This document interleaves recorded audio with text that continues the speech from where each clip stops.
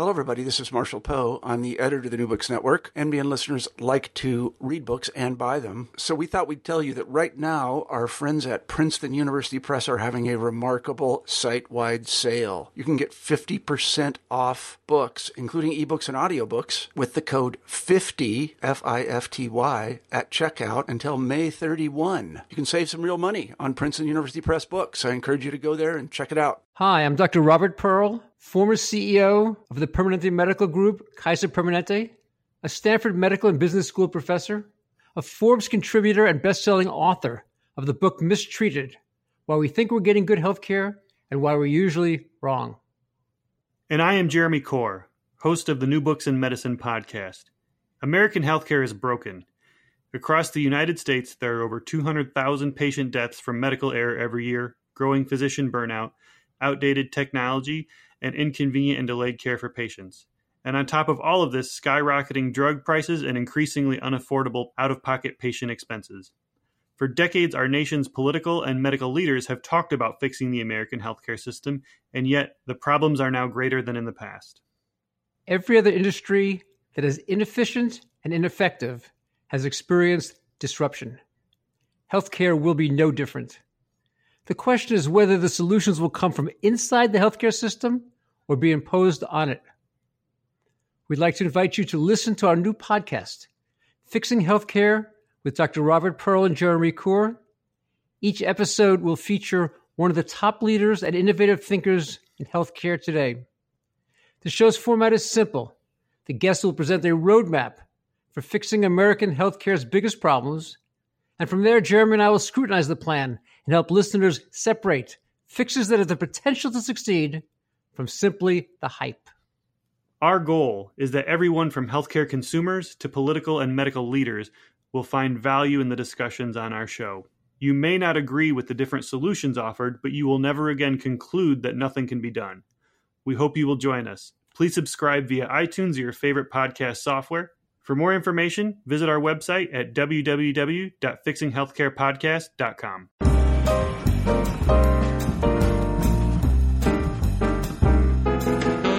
Hi, this is Laura Stark at Vanderbilt University's Center for Medicine, Health, and Society. I recently had the chance to speak with Amélie Clotre, who's senior lecturer in law at Kent Law School in the UK. She is author of the new book Pills for the Poorest, which was published in 2013 by Palgrave Macmillan. The book looks at intellectual property law in Ghana and Djibouti in particular, and it should appeal to anyone who's interested in health disparities and access to medication, interested in anthropology of law, interested in post-colonial studies, or curious about approach to research in science and technology studies called actor network theory. I recently had the chance to talk with Amélie Clotre about her new book with a group of students in my class Medicine on Trial. I hope you enjoy. So thanks so much for joining us today to talk about Pills for the Poorest, Amélie. And thanks for making time in your evening in the UK to speak with us as well. So as I had mentioned, I read the book with students in my course, Medicine on Trial, that looks at law and medicine from social and cultural perspectives. And we found your book to be really exciting and instructive. And I just want to give the students a chance to introduce themselves. So they'll just be saying their name one by one. Great. Hi, I'm Paige Kelly. Hi. Hi, I'm Greg Hawley. Hi, Greg. Hi, I'm Rachel Heim. Hi. Hi, I'm Bailey Vi. Hi. Great, so that's the five of us. Great. So just to start off, the book looks at TRIPS, trade-related aspects of intellectual property rights. And this is an agreement, and it's specifically an international agreement that has been created by the World Trade Organization. And part of your interest in it is to see the sorts of possibilities that it allows and disallows for access to medicine in different places, and specifically in the cases you're looking at in Africa. So the book explores Ghana and Djibouti as two case studies, though I think we'll be talking more about about your approach using actor network theory a bit farther along. But just to start us off, there are a few acronyms and terms that seem important in the book, including TRIPS and IP. And so could you just give us an overview of what's most essential to know about those terms for listeners? Okay, so what's essential to know about TRIPS? Well, TRIPS is the first global agreement that is making intellectual property, which is IP, uniform in some way across the world, basically, or for all members of the WTO. So it's really important because before TRIPS, so before 1995, countries around the world had very different ways of thinking about IP, about intellectual property, very different strategies depending on their own context, their own expertise, their own priorities, etc. And from then onwards, we have this sort of big global agreement that tells everyone how to organize their intellectual property system. So that's the sort of importance of it. In the context of pharmaceuticals, what it means is for the first time, every country that is a member of the WTO, of the World Trade Organization, is expected to have to grant patents on pharmaceutical products, which is a new thing. So that's the sort of very brief overview, I think, of what TRIPS and IP are about and why they're important to us. Okay. And the two places that you look at in particular are Ghana and Djibouti, and it's I especially liked your phrasing, which is that TRIPS is an event that happens in a lot of places. So instead of thinking of it as a piece of paper or in the abstract as just a legal document, that it's a thing that people do, that things do in all sorts of places. But you're very clear that you are not doing a comparative case study, and that you pick up these two countries to explore as a study in contrast. So one is in East Africa, the other is in West. One had an elaborated legal system, one had a minimal legal system.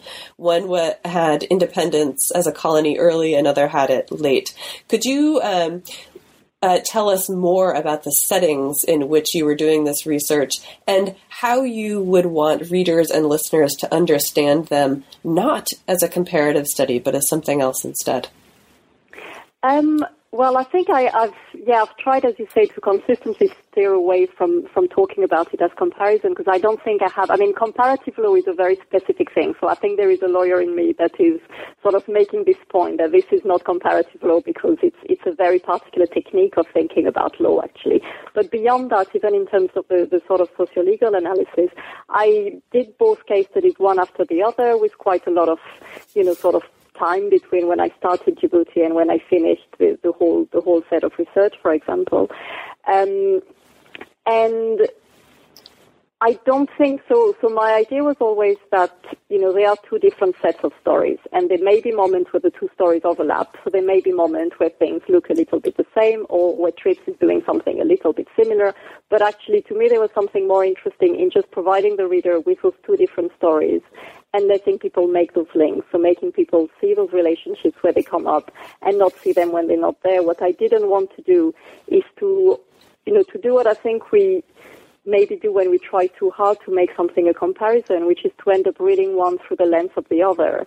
So reading your sort of data and the sort of story you get in Djibouti through the lens of what you have been told in Ghana. So I try to avoid doing that and just give those two different stories for two places that share the relationship or shares the similarity of being in Africa and share the similarity of having the sort of post-colonial history that both places have, and share, as you said, all those sort of, maybe some degree of social and economic context, but not even that much, actually. But at the same time are completely different in terms of culture, in terms of legal culture, in terms of institutional setup, in terms of their history in relation to intellectual property, and therefore comparing them involves too many factors actually for it to really make sense as a direct comparison. So in my head, it's always been two stories that tell us various little bits about TRIPS and various little bits of the sort of event that TRIPS is about and the sort of things that it does. Great. So this raises lots of background questions about how you had access to got access to the field, given the two sites, and especially thinking about the language of the law. So you also had the language skills necessary to do the work. And I'm actually just going to hand the question over to Rachel. Sure. Hi, this is Rachel. I just wanted to ask you, I noticed that you have a law degree with a specialty in environmental law and a PhD in science and society. And my question really was, what drew you to your international legal studies? How did you become involved in this field? Okay, well, that's an interesting, I mean, there's a sort of personal story to it. So at one level, some of the sort of access and why those places, etc., came from my own personal history. I grew up I spent some years in Djibouti when I was young, partly because of the links Djibouti has with France. So I'm from France originally. I had a father who was a doctor at one point in a hospital that is in Djibouti, so we spent some time there, and I had this sort of long-lasting link to the place and this long-lasting interest for Africa, I think, in general. And then I, studied my environmental law degree, went on to do a master's in genetics and society, which was looking at the time at intellectual property in the context of natural resources and access to genetic resources, and carried on doing my PhD in the law school and in an institute for science and technology studies in Nottingham. Started the PhD interested in general in those stories about intellectual property, pharmaceutical patents, and a lot of things were written at the time by people about how TRIPS was going to change access. And I was very interested in that. And at the time, a lot was written about India, about South Africa, about a few places, about Brazil, about a few places that had been already quite vocal in the debates, in the conversation. So I started, like quite a lot of students, I think at the time, looking at those issues, wanting to do a sort of big PhD with a lot of different case studies in those more obvious places, maybe. In the context of doing that, I went back to Djibouti. I went to Djibouti for some personal reasons early in the PhD, and had the chance of talking to a few people. So, I was interested in the issue. I made a few, sort of first few interviews with a few people there as, one set of interviews amongst others in other places I would use. And the sort of stories I got were so different from everything I had read in the mainstream IP literature at the time that I became really interested not only in what it meant for how we think about law and how we study law, and the fact that clearly nobody had taken on board the way things may be in a place like Djibouti, but also made me realize that as a case study, as a more fleshed out case study, it was a really interesting place to work. So I went there. I spent a few months doing the field work. Access was a sort of, classic snowballing thing where I met a few people who then introduced me to plenty of others, and I think I talk about that a little bit in the book. And then having done this one, the Ghana case study came up a little bit later. So I did the PhD itself my PhD itself was on the Djibouti case study. So it was that sort of side of the book. And then I wanted to carry on further looking at other examples in Africa, which would be, maybe less, maybe more high profile in everyday conversations and everyday politics than Djibouti was. And Ghana was one of those places that is, quite active in international conversations and politics, quite a stable place, quite a defined place in terms of how the law is organized. And I made some links with people at the university there. So I had one of my former colleagues who was based there. And again, that's what then enabled me to gain access there. But that's sort of the long story of how the interest in the international aspects of this came up. It was a mixture of, the personal interest, the interest in the topic, and then the sort of discovery that actually there are plenty of places that are very, very interesting to give you this different viewpoint on law. So the overarching concern or underlying concern of the book is the fact that there is such inequitable access to medications in various countries, and especially in Africa. And just one of the terms that seem to have a precise meaning for you that recurs throughout the book is the idea of access to medicine and various sorts of campaigns. So I'm going to actually hand this over to Bailey. Sure. Hi. So towards the end of the book, you mentioned the access to medicine campaigns very specifically. I was just wondering if you could sort of expand on what those campaigns actually looked like. How they were legal actors that interacted with the pharmaceutical patents in the TRIPS implementation. Mm-hmm. So the Access to Medicines campaign, I mean, there's been various ways in which access to medicine has been talked about for a very long time. So the WHO has been concerned since the 70s with access to essential medicines, for example, essential medicine list. But when we talk about the Access to Medicine campaign, which has become the sort of quite generally used terms to refer to a different set of NGOs, a big set of NGOs, was that in the mid-90s, as conversations about access to aid medicines in particular started coming up, a lot of groups, including MSF in particular, who was very, very vocal at the time, and really Médecins Sans Frontières, who was really leading much of this campaign, started making putting a lot of pressure on governments and making a lot of noise in general about how bad access to medicine was in big parts of the world. Where this is interesting in relation to TRIPS is if you look at the history of TRIPS, in the early days of talking about, pharmaceutical patents, etc., while TRIPS was being negotiated, and the history of TRIPS has been explored quite well in some political literature. For quite a long time, there's very little talk about how TRIPS could impact on health and could impact on access to medicines. And towards the mid-90s, as TRIPS kicks in, there is already a sort of movement of access to medicine that's come together, and that becomes really galvanized by TRIPS being created and TRIPS existing. So all of a sudden you have a change in international law which is likely to make access to medicines more difficult, and you also have a sort of emerging, very organized campaign for medicines that is just coming up. And what they do after that is the Access to Medicines campaign spends quite a lot of time and a lot of effort explaining and making it very apparent how international intellectual property rules have suddenly made the life of the poor in developing countries a lot more difficult. And in turn, this is going to have various impacts in terms of adjusting TRIPS a little bit. So the Doha Declaration in Public Health, for example, is taken in 2001, and states recognize that public health should be a consideration for IP, etc. And there's various other key moments that, again, I talk about a little bit in the book, in which you see TRIPS being talked about quite vocally and making the frontline news, the sort of headline of news, etc., because the Access to Medicines campaign show how problematic it is. And at the same time, what they've really done in terms of global health strategies has been to shift quite a lot the focus on what we should be concerned about when thinking about global health, and making access to medicines itself a really key aspect of global health.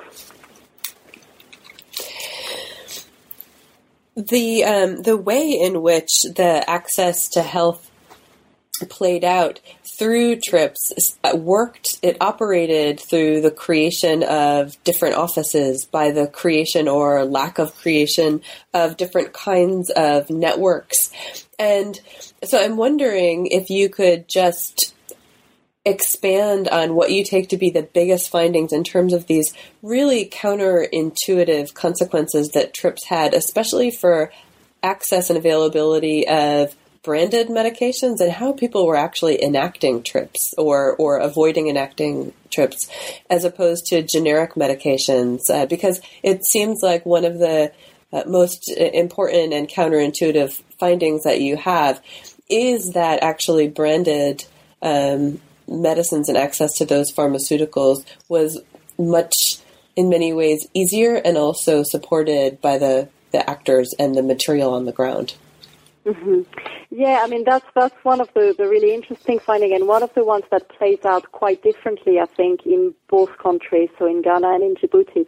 One of the things that was interesting in Djibouti, when I first went out at least, and it has changed a little bit since, was that Djibouti never had intellectual property of any form until TRIPS came in, and TRIPS was an issue. So to some extent, Djibouti was the sort of, place where theoretically, and that's what I think IP lawyers writing at the time would describe or have imagined or imply, was the sort of market where you would expect to be able to get any type of generic medicines, any type of non-branded drugs should have been able to be sold legally in Djibouti. However, and that's the sort of counterintuitive thing, the only thing you could find there were branded medicines pretty much. And at the time when I started my research there, the World Bank had various programs to try to push for generic medicine, so try to integrate generic medicines into the health system there, which has started now a little bit. So, in a way, what you saw there was, a market where things were dominated by branded medicine, and the sort of push of the Access to Medicine campaign, even if it wasn't quite directed at a place like Djibouti quite explicitly, and even if the problem wasn't defined at the time in terms of making access to generics possible where it didn't exist before, it was more a matter of maintaining it in places that were highly reliant on generics, if that makes sense. Then all of a sudden this country was seeing and has seen since generic medicines being more broadly used. In Ghana, what was interesting, and that's, there's so many things in those stories and so many different factors that come in actually. But one of the things that was interesting is that although Ghana has been the government has been pushing for generic medicines to be increasingly used over there and to be, sort of embraced by both public and private health systems there. That a lot of people were resistant to it, and that's something that we find anyway. We find in European markets where everywhere the sort of resistance to generics and preference for branded medicine and wariness of generics, etc. But in contexts where these are particularly important for the affordability of drugs and for the possibility of people to get them and hospitals to buy them, etc., it's more of a problem. And I mean, there's plenty of reasons for why that is, and I probably can't confirm them all up here. But one of the reasons for that was that that people are extremely worried, or people were extremely worried in Ghana about counterfeit medicines. So again, there's another set of legal conversations and legal discourses that go around about, that revolve around what is a counterfeit and how do pharmaceutical companies play with those terms sometimes, etc. But one of the outcomes would be that people who often didn't have really clear expertise in differentiating what is a branded medicine, what is a generic, what is a counterfeit, would take anything that wasn't the main brand as being potentially dangerous because it could be a counterfeit. And that was a real problem because it meant that actually generic were not used, and cheap medicines as a result were not bought and imported by pharmacists and by others as much as they should maybe be. And when they were, there was some differences between how people thought of generics made in the UK and generics made in India, for example, which were the sort of two comparisons people gave me quite a lot. So all this is interesting for me because, we tend to think about these relationships between IP, between the Access to Medicines campaign, and between what the market will look like as fairly straightforward. And actually there's plenty of messiness in what will determine in the end what medicine, makes its way in there or not. And lots of things that mediate what it is that does that. I mean, one sort of easy way of one fairly straightforward thing would be to say, well, it's easy. Actually, the brands make their way there because the pharmaceutical industry is powerful enough to make it happen. And that's a shortcut in a way to some of the stuff that are going on there. But my argument in the book is that it's useful to also try to unpack a little bit more carefully how that happens. So even if in the end, yes, it is that the pharmaceutical industry have got their products there, there are plenty of other things that make them able to do it, and not just the fact that they're powerful, but also the way the buying of medicines works in those places. Yeah, the production of the markets that you dwell on so nicely in the chapters. It's really interesting to think about the use and the place of generics versus branded medicines and the illusion of generics and counterfeits, especially reading against historian of medicine Jeremy Green's recent work on generic medicines in particular. Out of curiosity, do you have any thoughts on the story that develops in other sorts of case studies? No, and I haven't. I mean, it's interesting because actually, the question of counterfeit medicine itself is one that I find really fascinating and on which there isn't that much that has been. There's some really good stuff on generic medicine, and Jeremy Green's work is an example of that. One book I really enjoyed reading that touches on some of those things recently is Christine Patterson's book on the pharmaceutical markets of Nigeria, for which what's the title? The title escapes me now. Speculative markets, I think. In which she looks at the way the pharmaceutical market of Nigeria is made, and in there's plenty of stories around those fake medicines, and she does this really nice thing of also trying to move away from the easy narrative, which would be to say, well, this is something that is, as it is because of criminals who buy the dangerous drugs and give back a little bit to those markets the complexity of it and the complexity of the legal games that are at play and of the intentional and unintentional games that are at play in there. So that is one thing I found really interesting in terms of the counterfeit thing. And then there's some really rich thing, in the, on work around generic medicines, around notions of bioequivalence and sameness, etc. The work that Corey Hayden does on generic medicines is also fascinating for that. But it's interesting the sort of, breaking down what are counterfeits and how the different narratives that the pharmaceutical industry may be giving about what counterfeit is, as, something that is always dangerous, but then at the same time you have those statistics that mix up counterfeit as being the dangerous and the ones, the drugs that are only in breach of IP, etc., etc. There's lots of things going on there that mean that, the sort of very blurry legal definition of what a counterfeit drug is doesn't quite, and the sort of general imaginary of how those networks work and what those drugs do and how they work, so what they do socially, in terms of helping you determine what drug to take or not to take, etc., is extremely complex, really interesting, and there isn't that much that brings that out that I'm aware of at the moment. It would be nice to see more on that.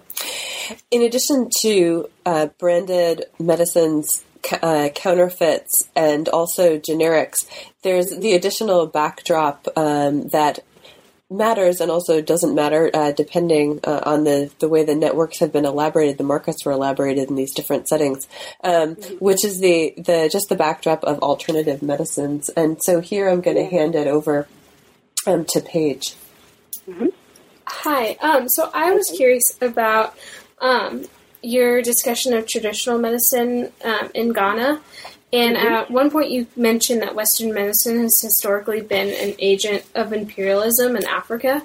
And I was just wondering if you could kind of expand on that and maybe give some examples of how this tradition of imperialism has affected medicine and the practice of medicine in these countries, and also how patents kind of play into that as well.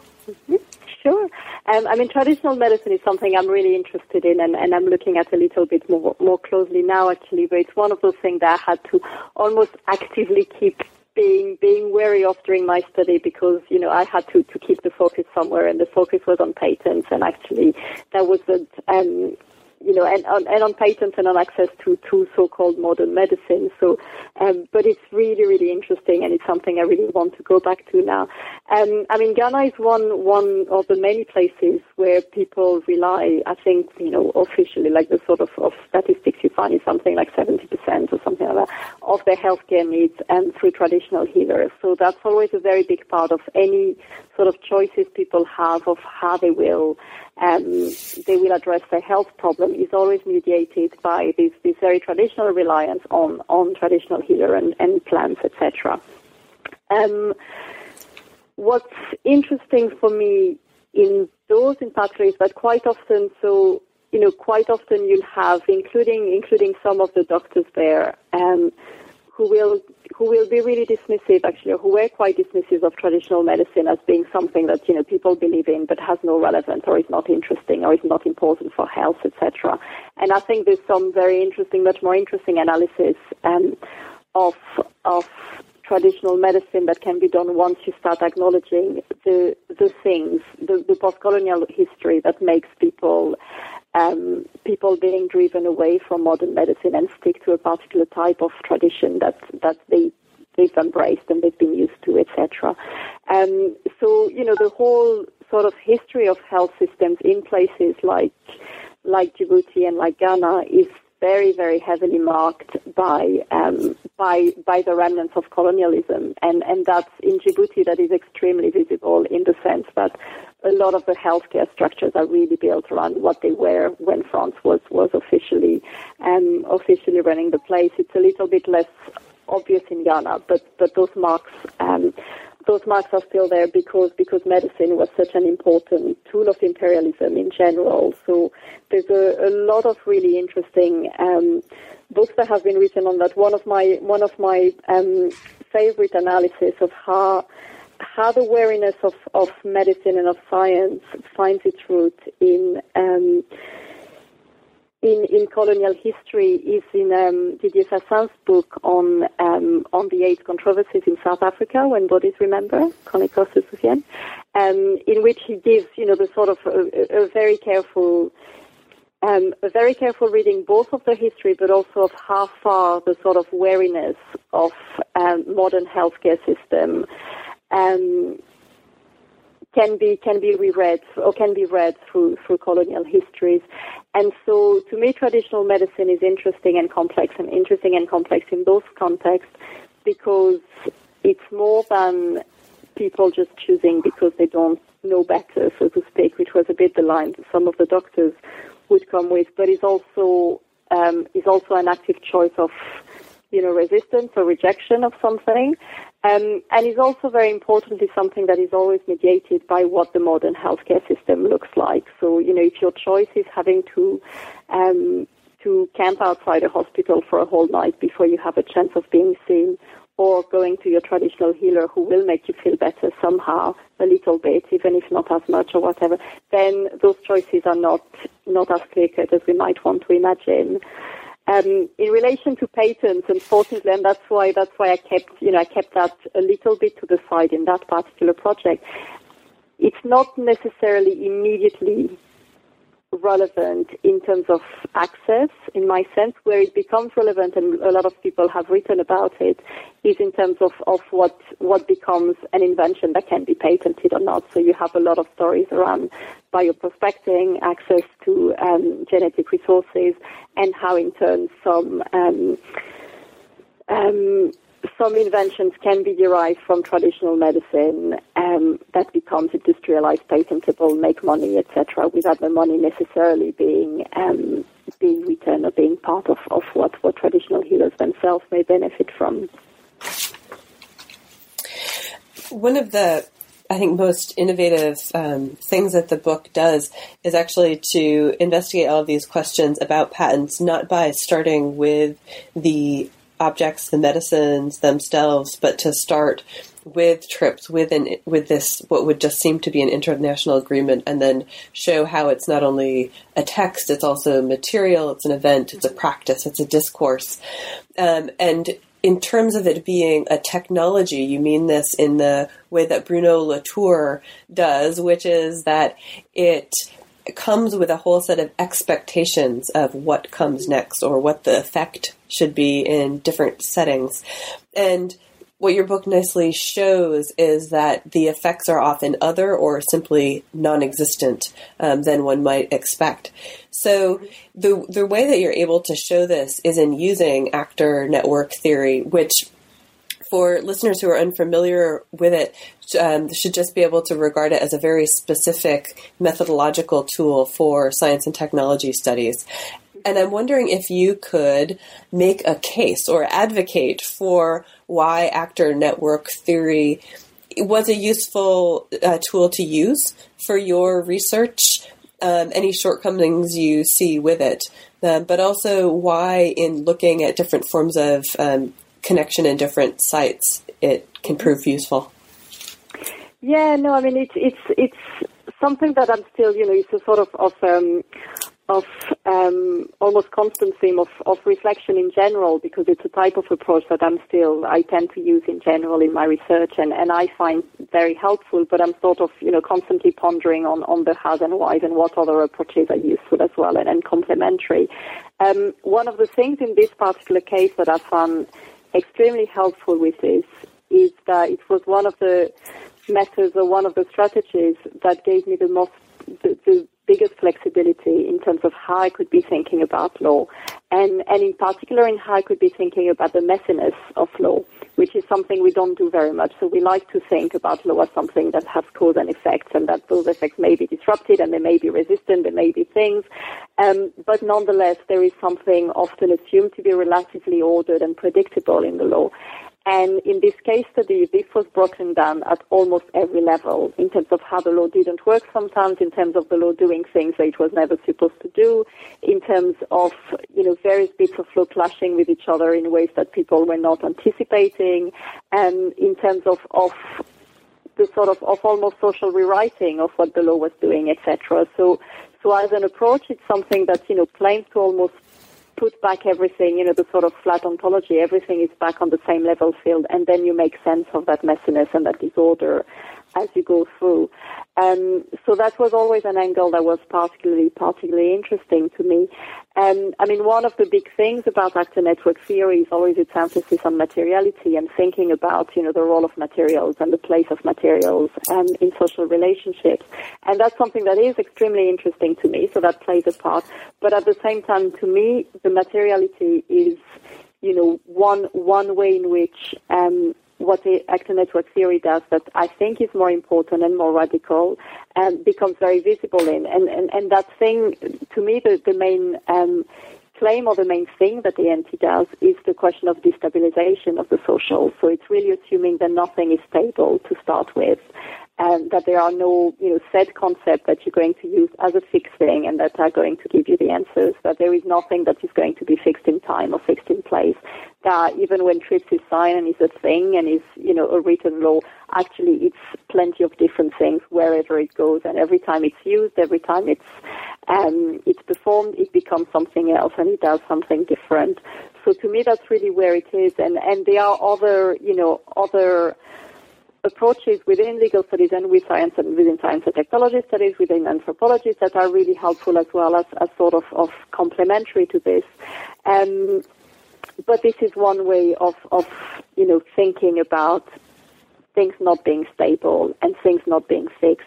And for me, in the context of law, where we tend to really have, there's plenty of, critical approaches to law, but even within this context, this idea that law is something with set boundaries, that we can imagine, that people understand in a particular way, that has effects, is very hard to move away from. And to some extent, for me, one of the big strengths of ANT and of Latour's work in general is to enable us to do that, to, move away from it being anything we have imagined as a fixed thing before and becoming something, quite fluid and changing.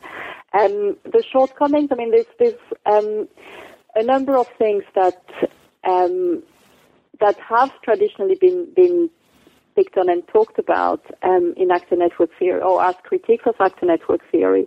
One of the questions is always, has been traditionally, or one of the critiques has been that actor network theory is not political enough, so it doesn't, it's descriptive, so the sort of key strategy is fairly detailed ethnography of what's there.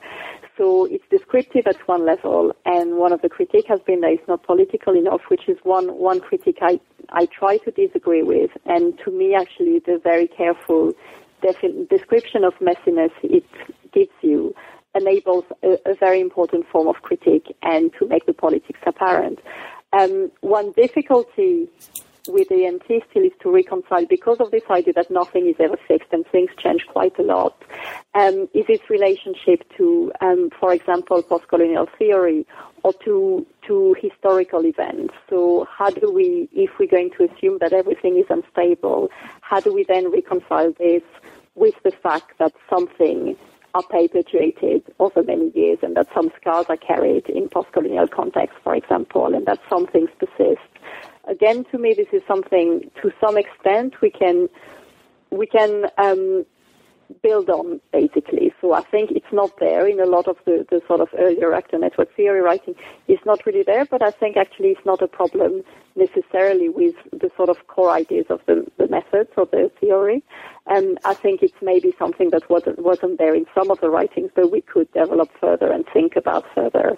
So, your question doesn't become, well, your question then becomes to almost explain through description how certain things are made to persist while others haven't, and why it is that certain particularly violent events of the past continue to leave traces and to be there in the present, etc.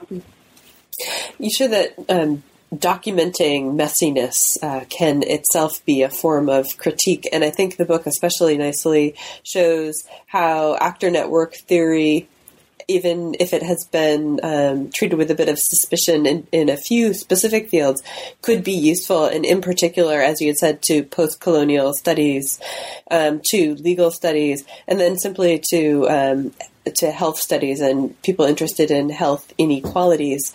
And I think the book itself is a fantastic example of that.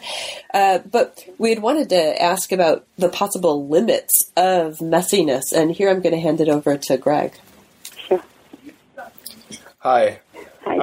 So my question really relates mostly to Chapter 6 and really in relation to the case study on AIDS in Djibouti and Ghana, and just the fact that Chapter 6 really brings forth some of the shortcomings of international bodies such as the Global Fund or the World Bank in terms of not just healthcare delivery, but also the sustainability of healthcare delivery and access to medicines.